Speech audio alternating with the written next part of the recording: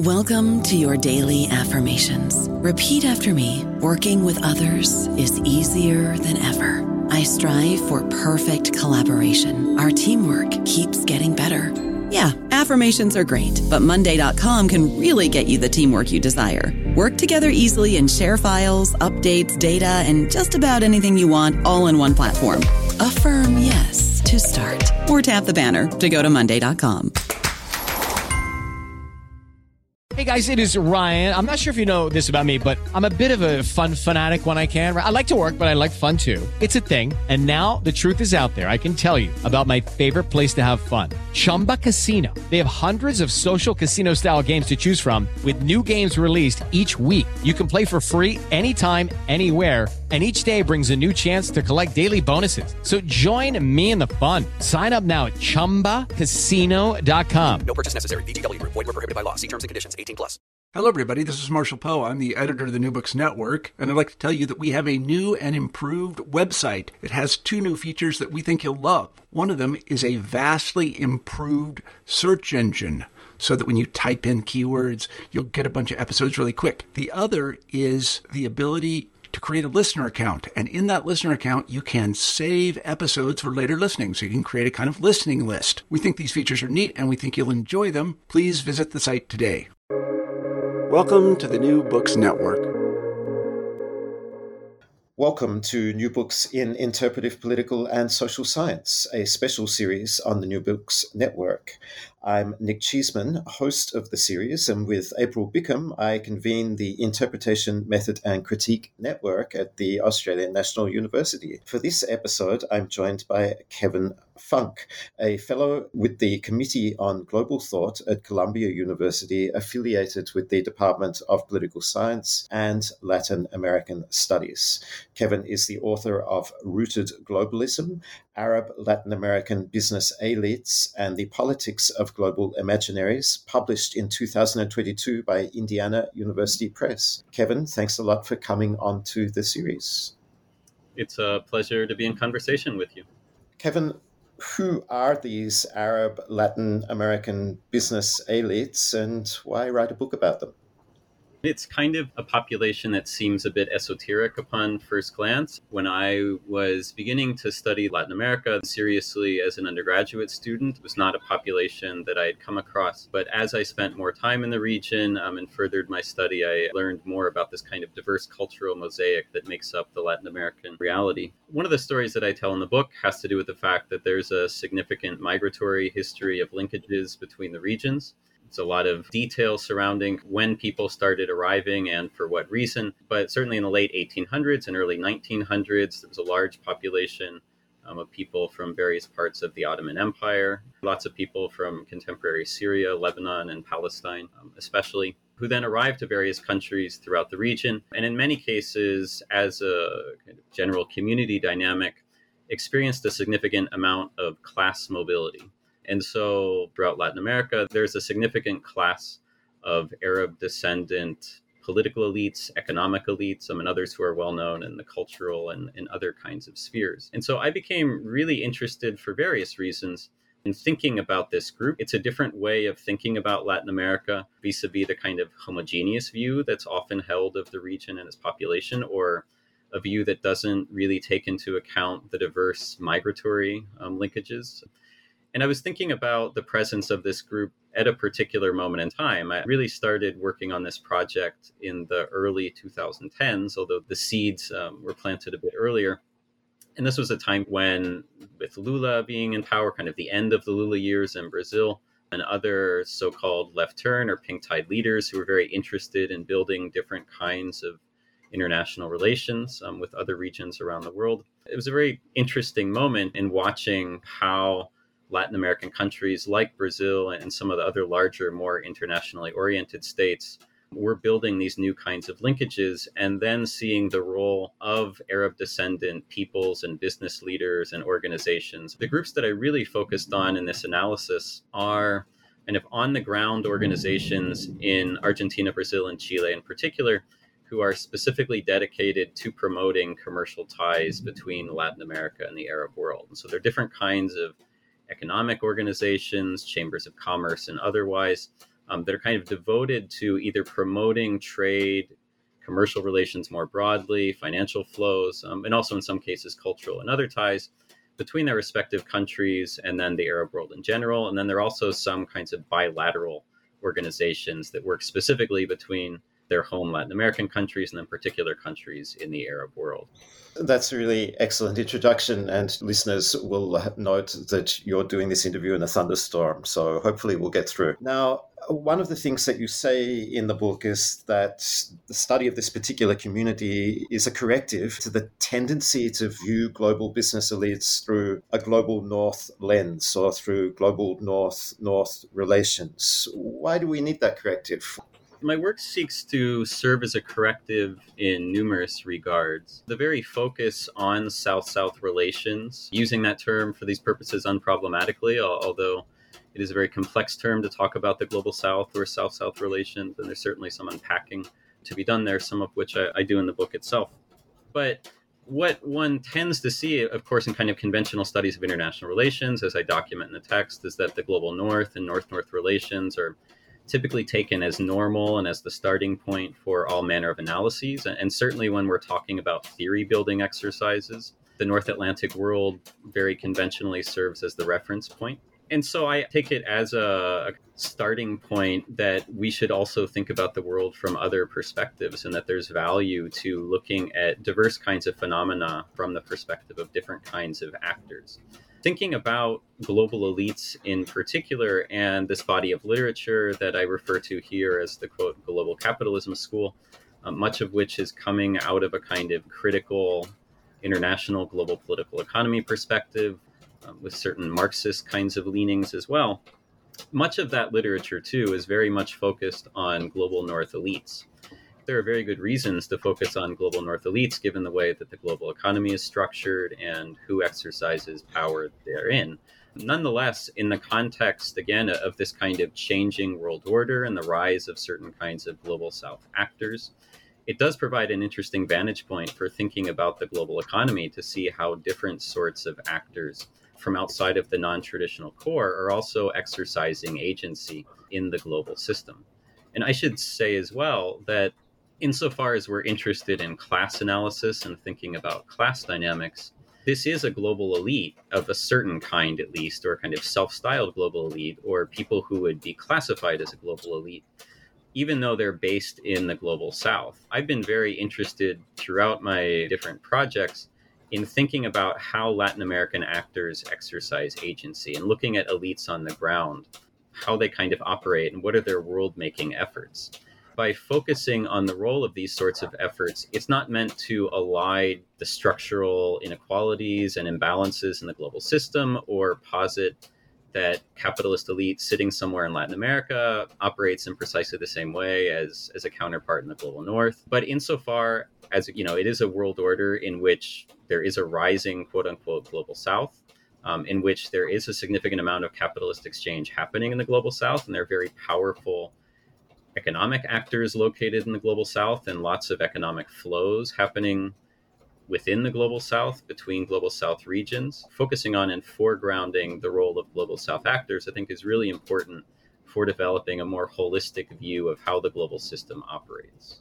You write that this Marxist-inspired global capitalism school, on the one side, seems to converge with Samuel Huntington-style conservative punditry on the other, that a new global capitalist exists who has little or no need of national loyalty and who lives in a world that is effectively without borders. And you're skeptical of that view, right? Why is that? And how does that skepticism animate your inquiry? When I started working on this project, I actually wasn't particularly skeptical of that view. In fact, I regarded it as quite commonsensical and straightforward, this notion that I interrogate in the text that so-called global elites have global identities, a global sense of self, and kind of a global notion of a class consciousness. As I proceeded with the project, I was really just interested in figuring out to what extent we could determine if this is actually the case, because as I delved into this research area, one thing I noticed in particular that was quite striking is that there was just very little empirical evidence on offer. And so I became quite curious about thinking about the extent to which this is a kind of commonsensical notion. Again, it made sense to me as well, but there didn't actually seem to be that much empirical backing for it. The other part of this, which I also found curious as I dug deeper and deeper, is precisely what you mentioned, the extent to which there is a real kind of cross-ideological convergence over this question of a global kind of capitalist elite identity. So as I seek to document pretty carefully in the text, we can find all sorts of references to this idea from all across the political spectrum.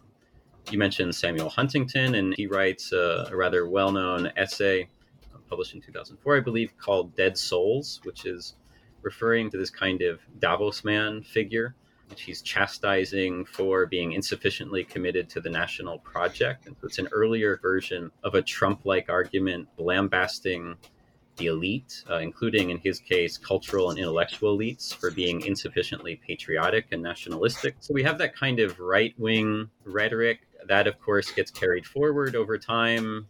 But we also see this in all sorts of other areas as well. So much of the scholarship that I'm working with, as I mentioned, is actually coming out of the Marxist-inspired left or somewhere within the Marxist tradition. And so we have this idea both on the left and the right, and then a number of centrist thinkers who are also espousing a similar kind of point. And someone I point to here is Lawrence Summers, a very prominent economist in the US, head of the National Economic Council under Obama from 2009 to 2010, I believe, who makes precisely this point that elites are stateless. And we find numerous examples of this. And so I became really interested by this cross-ideological convergence, layered on top of the fact that there didn't seem to be much actual empirical evidence for the ideational existence of this class.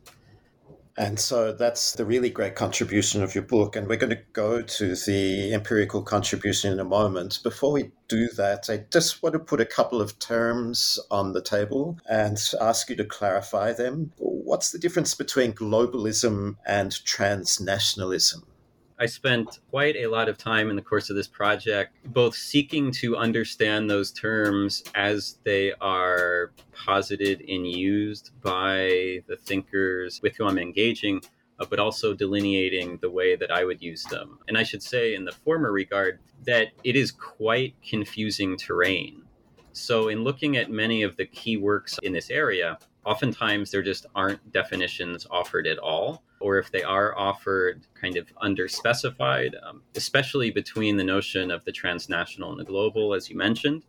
I do think a kind of squishiness in how the term global is being used is a problem that could be leading to a kind of over-identification of global-related dynamics. And so one of the issues I point to then is that there may be a common identification of, say, economic elites having a global identity, in part because it's not being clearly specified what it actually means to have a global identity.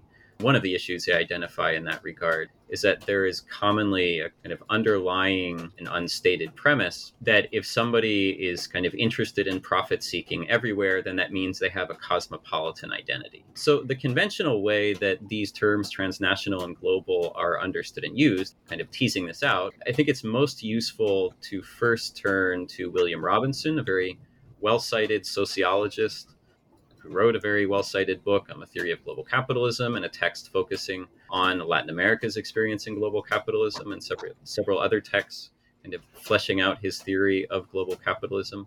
He refers to the difference between a kind of a world economy and then a global economy. And this distinction that he draws comes out of the late 70s through the 1990s period in particular. There was a lot of debate going into the 90s and 2000s about globalization and what that term actually meant, and to what extent the kind of globalization that was being experienced was actually different from previous periods. People would offer quantitative analysis full of international trade, and some would argue, for example, that there was actually more international trade in the pre-World War I period than there was after the end of the Cold War.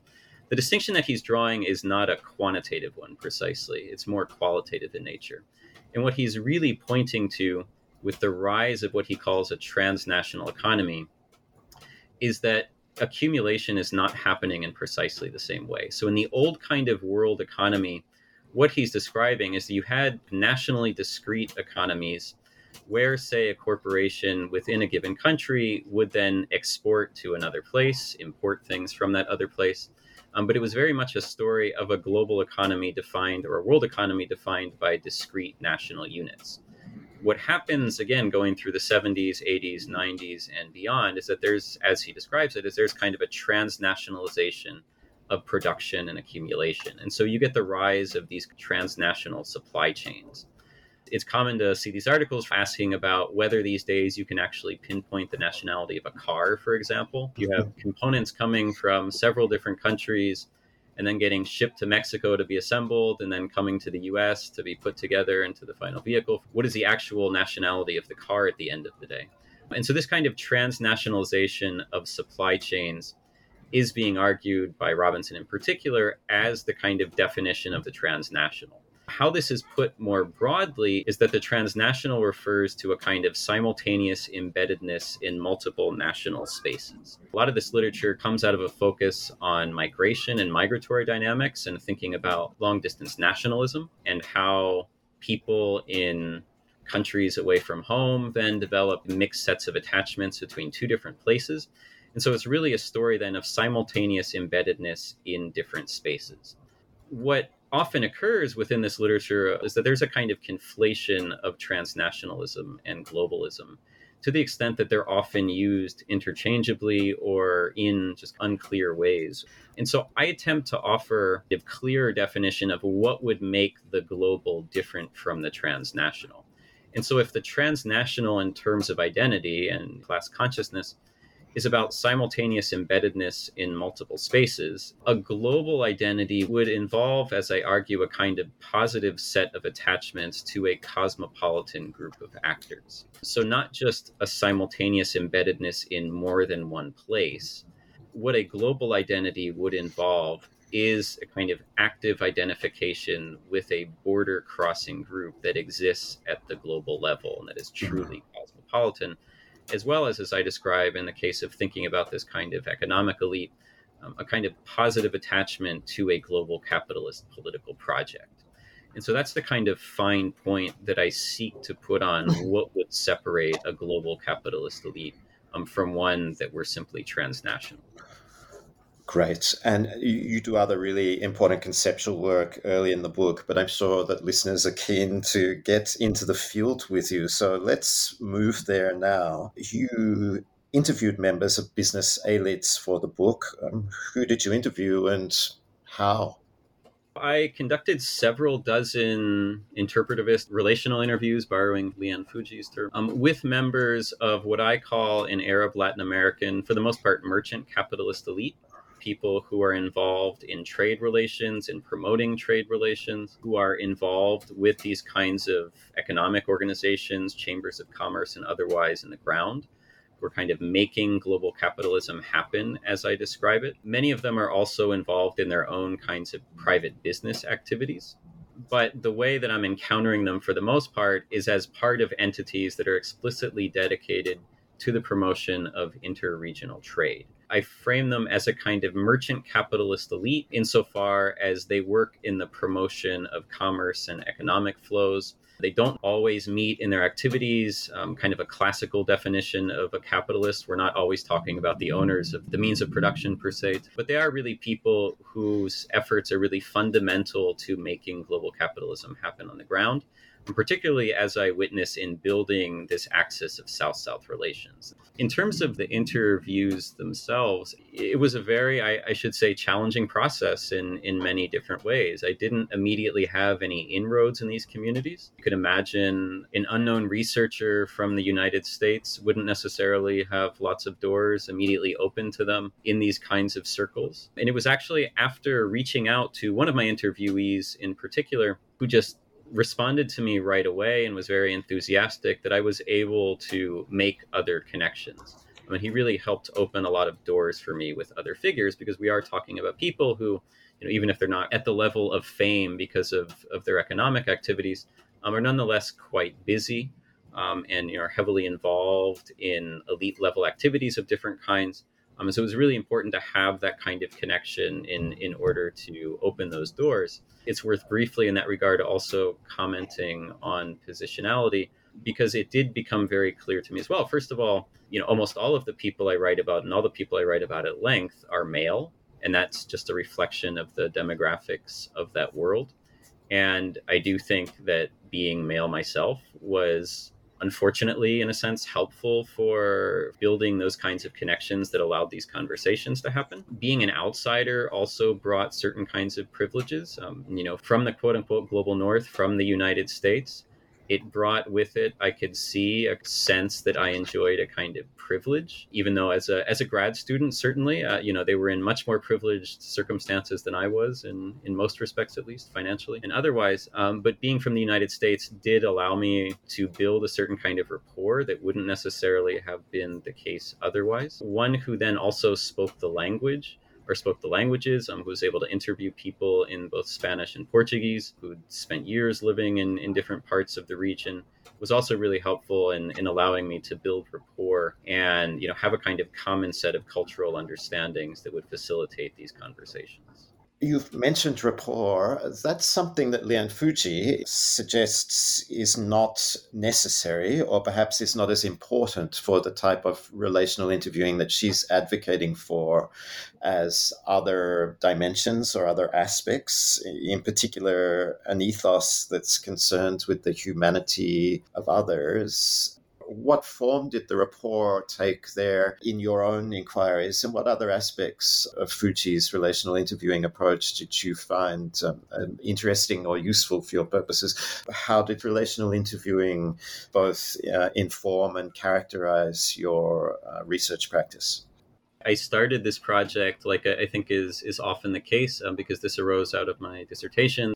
Even though I had had specific training through coursework and through attending workshops and so forth with interpretivism, nonetheless, in part through the IRB process, the Institutional Review Board process, I was primed to think about these in more positivistic ways, even in sort of implicitly, even though that wasn't my actual background.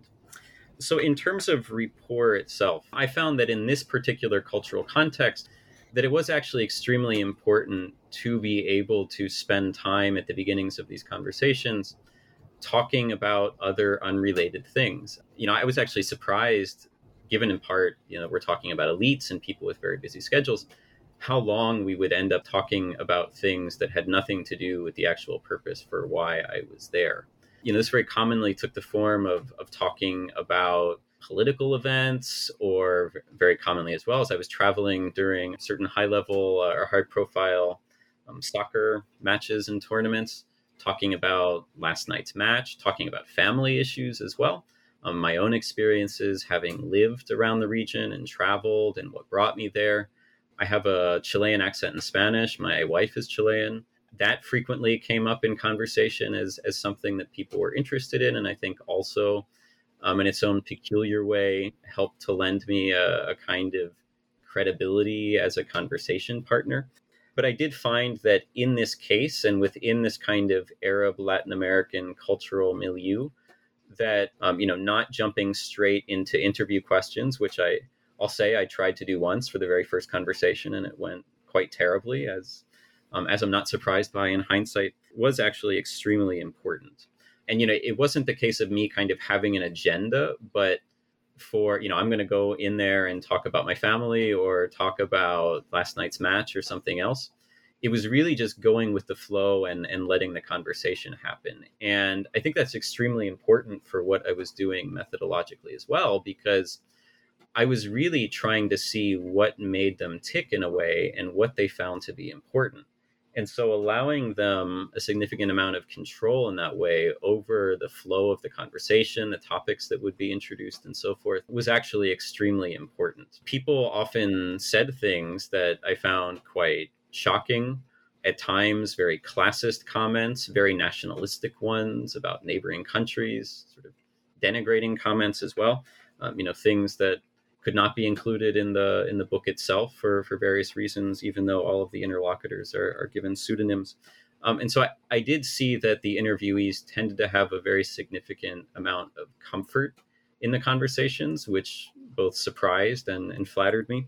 and made the analysis much easier in a way. And I do think that had a very significant amount to do with the extent to which I gave them a lot of control over the conversation. You referred also to thinking about the humanity of others. And in allowing them this degree of agency to guide the conversations, I think the methodology allows for that.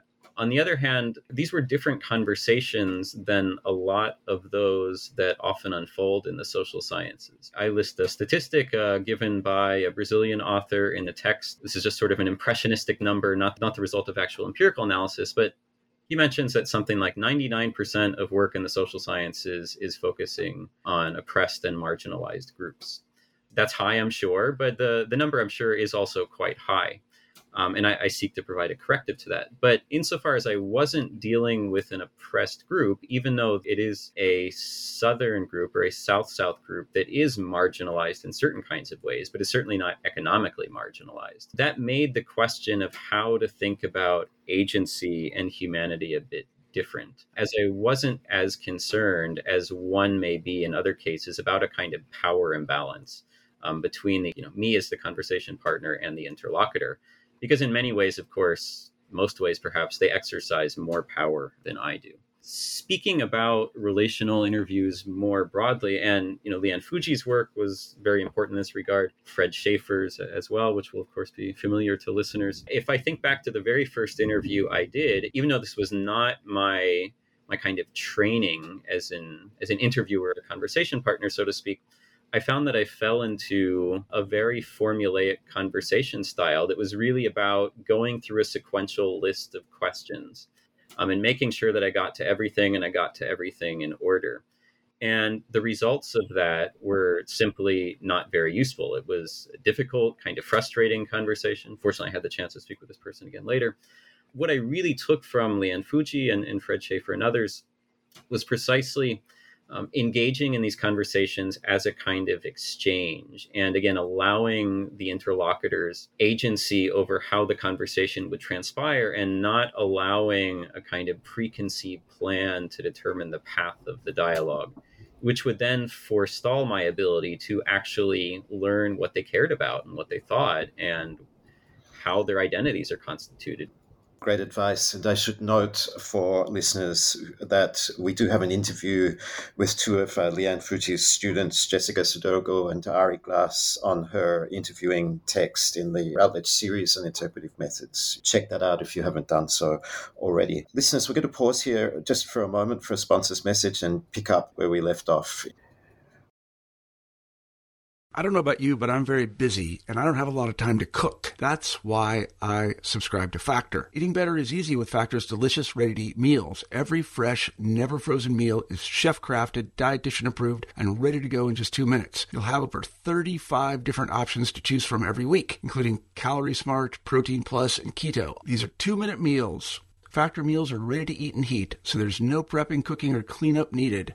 They're flexible for your schedule. Get as much or as little as you need by choosing your meals every week. Factor is the perfect solution if you're looking for fast, premium options with no cooking required. Sign up and save. We've done the math, and this is important. Factor is less expensive than takeout, and every meal is dietitian approved to be nutritious and delicious. Head to factormeals.com/NBN50 and use code NBN50 to get 50% off. That's code NBN50 at factormeals.com/NBN50 to get 50% off.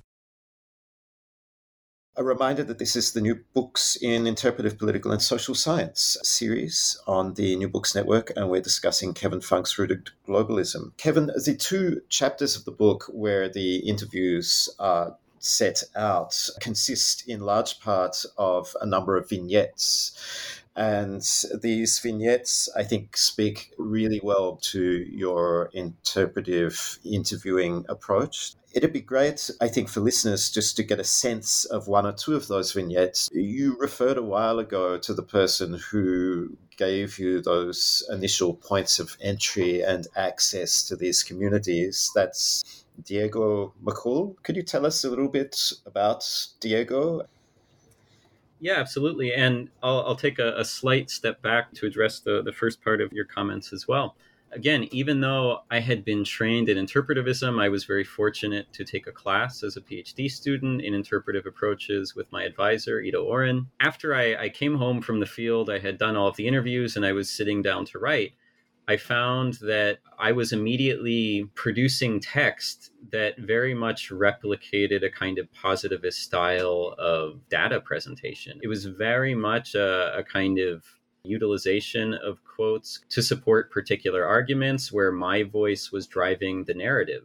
I remember starting to do that, starting to produce that sort of text without thinking about it, and then stopping and realizing that that was very unsatisfying to me, that it didn't feel like the writing style and the presentation of the realities that I encountered on the ground was actually matching my own methodology and epistemological underpinnings as well. And so it was then that I really decided that I was going to scrap what I had written and start over and write these instead in terms of ethnographic vignettes. The one that you mentioned, Diego Macul, and again, these are all pseudonyms to protect identities.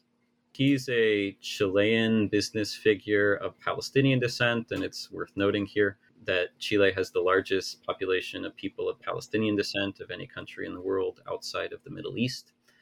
I start with him for a few reasons. One of them being that, as you noted, he was really my key interlocutor who then opened a lot of doors for me. He was the first person I interviewed for this part of the project. He also became the last person I interviewed. And so there was kind of a full circle element to this. He's a very important figure in a lot of different ways, a key protagonist. And he's also somebody who was extremely open, granted me a tremendous amount of access, and had a very evocative way of speaking and discussing his own reality that I think provided a tremendous amount of grist for the mill concerning how we think about identities and kind of classed intersectional identities, and the question of whether this is actually a global capitalist class or whether someone like him forms part of a global capitalist class.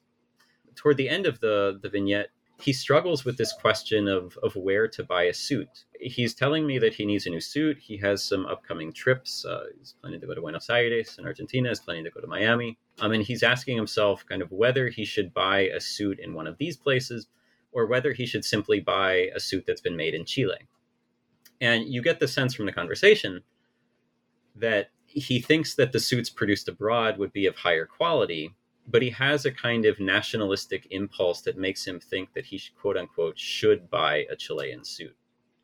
And so I interrogate this as a moment where he's really reckoning with how he makes sense of his own place in the world. Vis-a-vis, in particular, another observation that he makes earlier, where he notes that he feels rather at home in different places around the world. And, he's lived and traveled in numerous different places. But he notes a sense of unease surrounding that. He's aware of a kind of globality of his own circumstances in life, but it's something that actually causes him some pause and trepidation. And so I thought it was a really interesting starting point precisely because he was so reflective about his own kind of nascent, budding globality, and that it was also something that produced a very complicated emotional response for him. And he also marks an interesting contrast with some of the other interlocutors I described, some of whom are actually not very interested in self-reflection or in sharing self-reflection. And something I point out along those lines as well is that there's a kind of presumption that people who are occupying positions of economic power are very cognizant of their own positions and places in the world and what they're doing and why they're doing it. I think to a certain extent that's true, but I also reveal that it can be the case that for many of these people, they're performing a certain kind of role, and they can do that in a very routinized way that doesn't involve regular scrutiny of their day-to-day activities. And so they may not actually be that reflexive concerning what they're doing and how they think about themselves and their place in the world. It was another Chilean interviewee who I profile in the second of these empirical chapters, who actually thanked me at one point, as I recount in the text, precisely because he thought that he didn't usually get the opportunity to reflect on what he was doing. He's immersed in a world of work, as we all are, many of us are, I suppose, not actively engaged in questioning and criticizing and so forth. And so I think there's an interesting contrast to kind of begin with this figure who's very reflexive and thinking about his own place in the world, and then seeing that contrast and kind of the way we have very different levels of reflexivity, but also kinds of identities percolating throughout these different vignettes. The interviewee who you just referred to as thanking you for giving him the opportunity to reflect on his position, I think that's Julio Valenzuela. Is that correct? Yes, that's correct. And so he, of all of those whom you feature in the vignettes, is the one that you say is perhaps closest to the ideal type of the global capitalist. What is it about him that puts him in that category in contrast to, or tentatively in that category in contrast to all of your other interviewees? I should say in that regard that one of the arguments I make is that this notion in the literature that we can discreetly separate these actors into these kinds of categories in an unproblematic way, of course, ends up eliding a lot of differences and a lot of complexities. And if we're thinking about, say, a local capitalist versus a global capitalist, and that's our categorization, or a national capitalist, and that's our categorization scheme, and we're thinking about this all in terms of a continuum, that doesn't allow us to think in terms of the complex ways in which the local, the national, the regional, the global, and so on are mutually co-constituting themselves. There's value in trying to think in terms of categories, of course, but also recognizing that complexity. And that is precisely what I'm trying to do here. This last figure you mentioned, Julio Valenzuela, he's somebody who talks about himself as having a permanent global vision. That's a term that he was using in his profile. He has a rather different background than my other interlocutors. Of those I profile here, he's the only one who actually doesn't evince or claim to have any Arab ancestry. And I also describe him as somebody who has the most kind of forthrightly global identity. And interestingly, in a way that actually evinces a more progressive political project than the other conversation partners that I'm describing. So he's a kind of a figure who exercises leadership within Chile's international trade bureaucracy, an experienced negotiator of trade deals and heavily involved in international commerce, kind of a jet setter in that way. And he's somebody who has a very kind of nationalistic discourse in a way, in that he would very frequently use the word we in Spanish, nosotros. He was also very clear that he wanted his activities to kind of uplift the Chilean people, to contribute to national economic development and progress and so on. But he also described belonging to a kind of broader global community. And in part, this is traced back, kind of I tease out in the analysis, to his own formation, which again is different from my other interlocutors. He's actually a medical doctor by training, studied in the United States, and espouses a kind of universalist ethos surrounding benefiting the global community and global humanity, and wanting to contribute, as he sees it through international trade, to a betterment of the human condition and greater overall prosperity and feeding people. He also noted that he often sees people within his global Rolodex of contacts more often than he does many of his own work colleagues who may only be on another floor of the same building in downtown Santiago.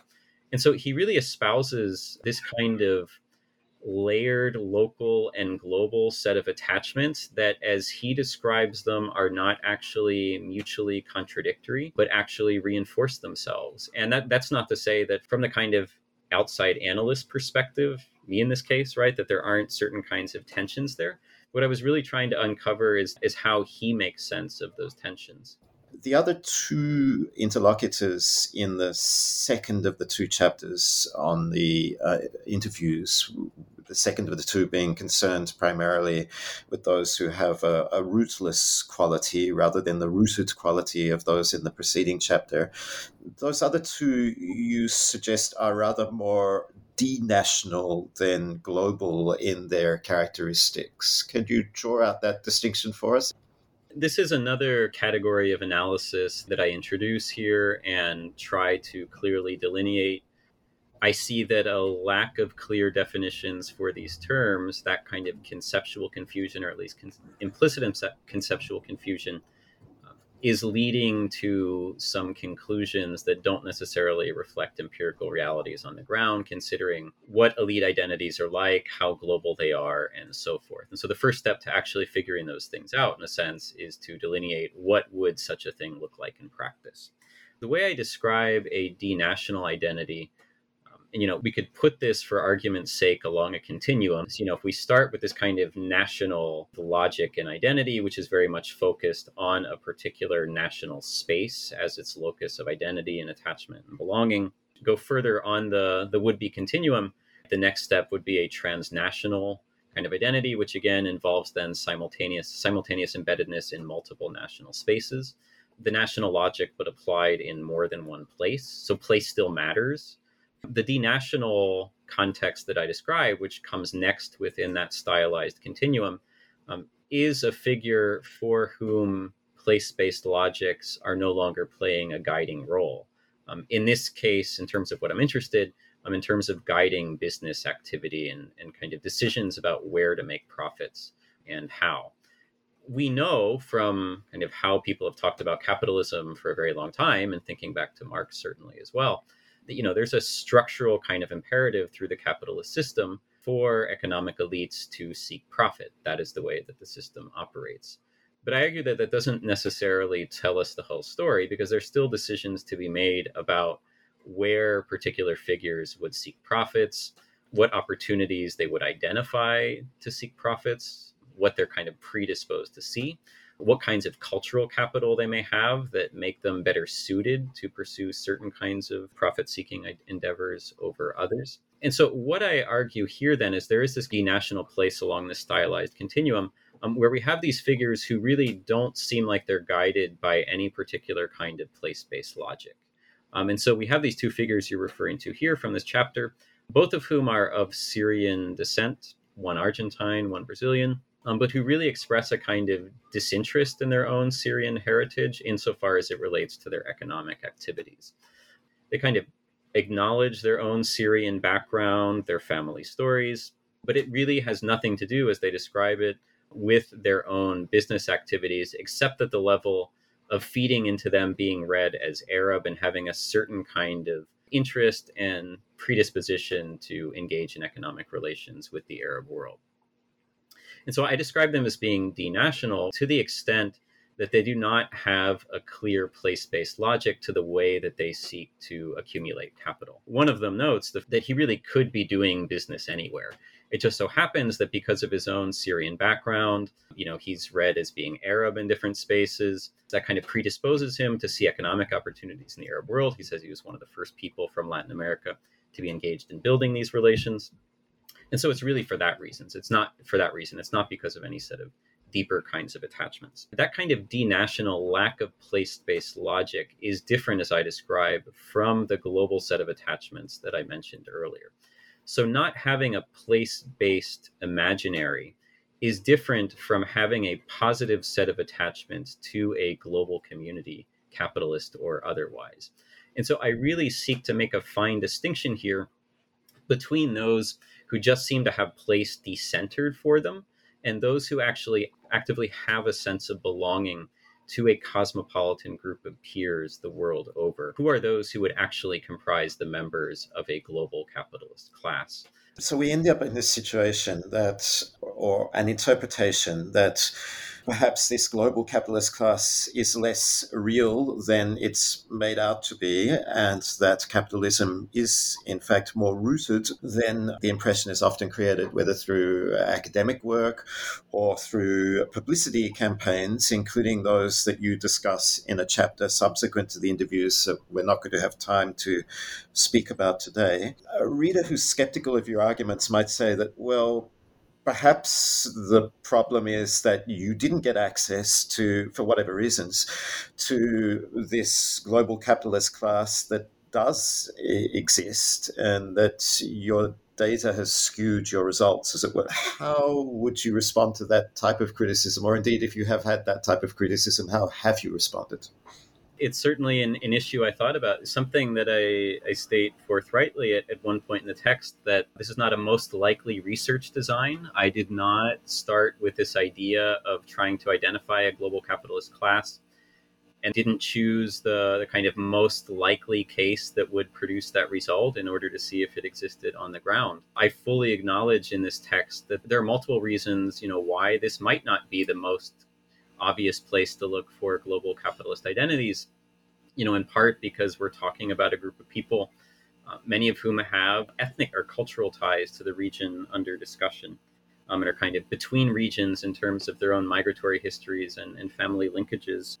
So I think there's certainly validity to the rejoinder in the sense that if one were looking for the most obvious case of a global capitalist identity, perhaps a more apparent place to begin would be on Wall Street or in certain kinds of corporate boardrooms. On the other hand, this kind of presumption that is commonly had, which again, I had myself as I started the analysis, that there is a global capitalist elite with a global capitalist kind of set of identities and a global class consciousness, there isn't actually necessarily, from my perspective, that good of a reason to expect that class to exist in that kind of global way. So, I do think that even if my case is not meant to be representative, it should at least give us pause and cause us to think that maybe the fact that the analysis I'm presenting intends to demonstrate, or this is what comes through the analysis, that capitalist elite identities are not so unproblematically global as is often posited.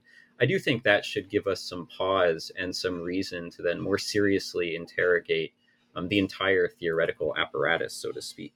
As I was saying just a moment ago, as I processed these ideas and was thinking about where this notion of a global capitalist class comes from and really wrestling with the literature and the definitions and the genealogies of these ideas, something that ended up striking me as quite problematic is that within this tradition that we're talking about of, say, a global capitalism school and a lot of Marxist-inspired sociology, there's, of course, an idea that identities are linked to material realities. Now, as I delineate here as well, actually global capitalism isn't quite so global in practice in numerous different ways. Of course, place still matters in lots of different respects. There's a spikiness to the system. We know through the literature on global cities that there are agglomeration economies in different areas, that have quite different dynamics percolating therein than other spaces which within the same national territory. But the critique I'm really making goes in somewhat of a different direction, insofar as global capitalism and neoliberalism are heavily reliant on state power. They're very much political projects. This was Polanyi's old argument in The Great Transformation about the rise of liberalism, certainly. This has become, a much more common understanding of neoliberalism through the work of Quinn Slobodian and others, his book Globalists, that neoliberalism's implementation has really relied on state power. Thinking as well about Leo Panitch and Sam Gindin's classic text, The Making of Global Capitalism. It's very much a story about the role of the US state in globalizing US capital and creating the rules of the game and the institutions that would allow for global capitalism to function. And so it becomes apparent that the state actually plays a significant role within this quote unquote global system. That's certainly global in certain ways, but it relies very much on different kinds of state and place-based power. Now, if that's the case, if state power actually matters in a lot of different respects in global capitalism, then it doesn't become very apparent why we should necessarily expect that elite identities actually wouldn't have place-based logics to them, especially, again, if we're presuming that identity has something to do with material reality. And so I frame this as a kind of ontological critique, where, again, if we kind of follow the argument that global capitalism has something to do with state power, it's mutually imbricated with state power, then that suggests, if we believe that identity has something to do with materialism, that identity probably has some sorts of linkages to place and territory as well. And so in that regard, I kind of take a step further back and unpack that presumption that we should expect global elites to actually have global identities in the first place. But if global capitalism is actually a system defined by all sorts of messy entanglements between different kinds of global flows, but also place-based authorities and national communities and identities and so forth, then we should expect messier forms of class consciousness as well. And you say, in concluding the book, that this is important, not only thinking or rethinking the literature on global capitalism, but also because it has real political consequences. Two that you identify are that, just to read directly from the text, that if place-based imaginaries are in fact quite resilient, then there are stronger grounds for considering how to engage in more meaningful forms of domestic and global governance. And secondly, focusing on the life worlds of individual economic elites helps to expose the fragmentary and partial nature of capitalist hegemony. Would you like to speak to either of those before we conclude? I really took the question of the book's political project seriously. I mean, actually thinking about the interpretivist ethos of this project, actually in the initial iteration, that part wasn't very clear. And I was actually very helpfully and thankfully pushed to do that by one of the reviewers of the text. To go back to a point I made earlier, there is this peculiar kind of cross ideological shared belief in the notion of a global capitalist elite with a global identity that kind of runs roughshod over state sovereignty. And so, we can again find this all over the place, from Samuel Huntington, these kind of Marxist inspired sociologists, also classical neoliberal theorists, Hayek and Mises, and so on. And there's a kind of defeatism that arises from this set of ideas. I don't think it's the intention, certainly, of the people who are making these arguments from a left or progressive perspective.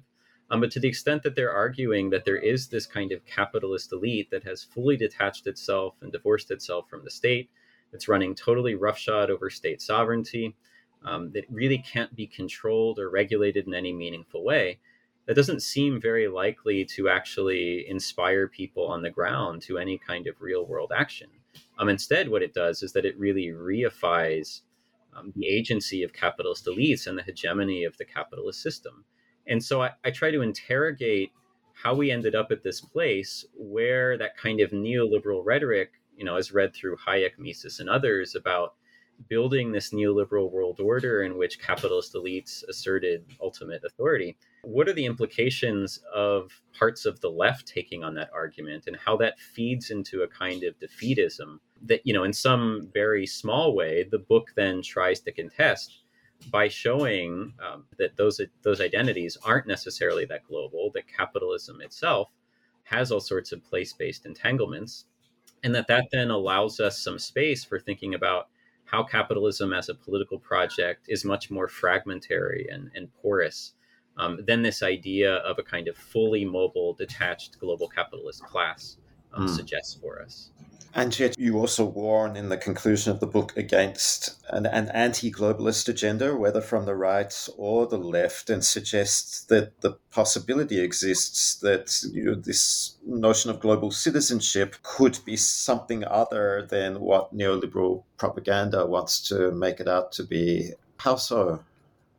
One of the aspects of this that I wrestle with in text, again, as I was being pushed by this reviewer to put forth the book's political project, is it's a reading of our contemporary political moment, or one particular aspect of our contemporary political moment.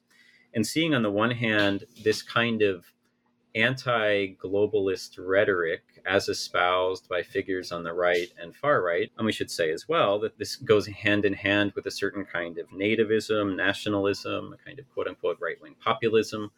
That's kind of being framed as one end of the debate. And then the other end of the debate is a kind of sunny globalist rhetoric that is being espoused by corporate actors, that are telling you the story that we're all connected. There's a universal humanity. We can all travel and fly across the world. We can all use the same banks and so on. And so these are being put forth as two ends of a debate, right? So there's this kind of right-wing politics of place that is arguing against a kind of corporate globalism. I become interested in intervening in that debate and making sure, first of all, that doesn't end up framing the actual debate, because those are both problematic positions from my perspective, and we need to be able to think beyond them.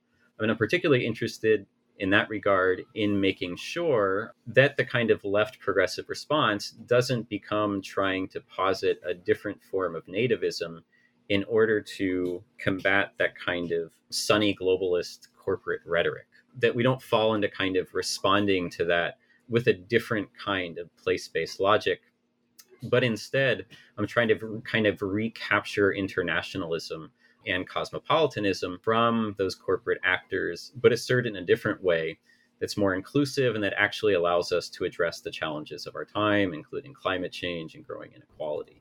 Big points on which to conclude. Kevin Funk, thank you again for coming on to discuss Rooted Globalism. Thank you. It was a pleasure to speak with you. Listeners, I recently heard someone say that the New Books Network is their secret weapon, that anytime they're going to attend a talk on a topic that they're not already familiar with, they download and listen to a number of episodes on that topic from the network. So why not make it your secret weapon too? Go to the website and you'll find that there are 16 other episodes in this series that you can check out. And you can also scroll through any of the other channels and series that are available for you and download any of the contents free of charge from wherever you get your podcasts.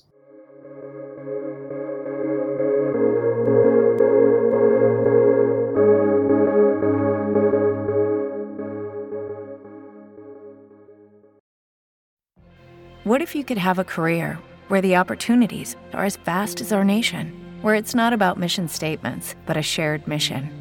At U.S. Customs and Border Protection, we go beyond to protect more than borders. From ship to shore, air to ground, cities to local communities, CBP agents and officers are keeping people safe.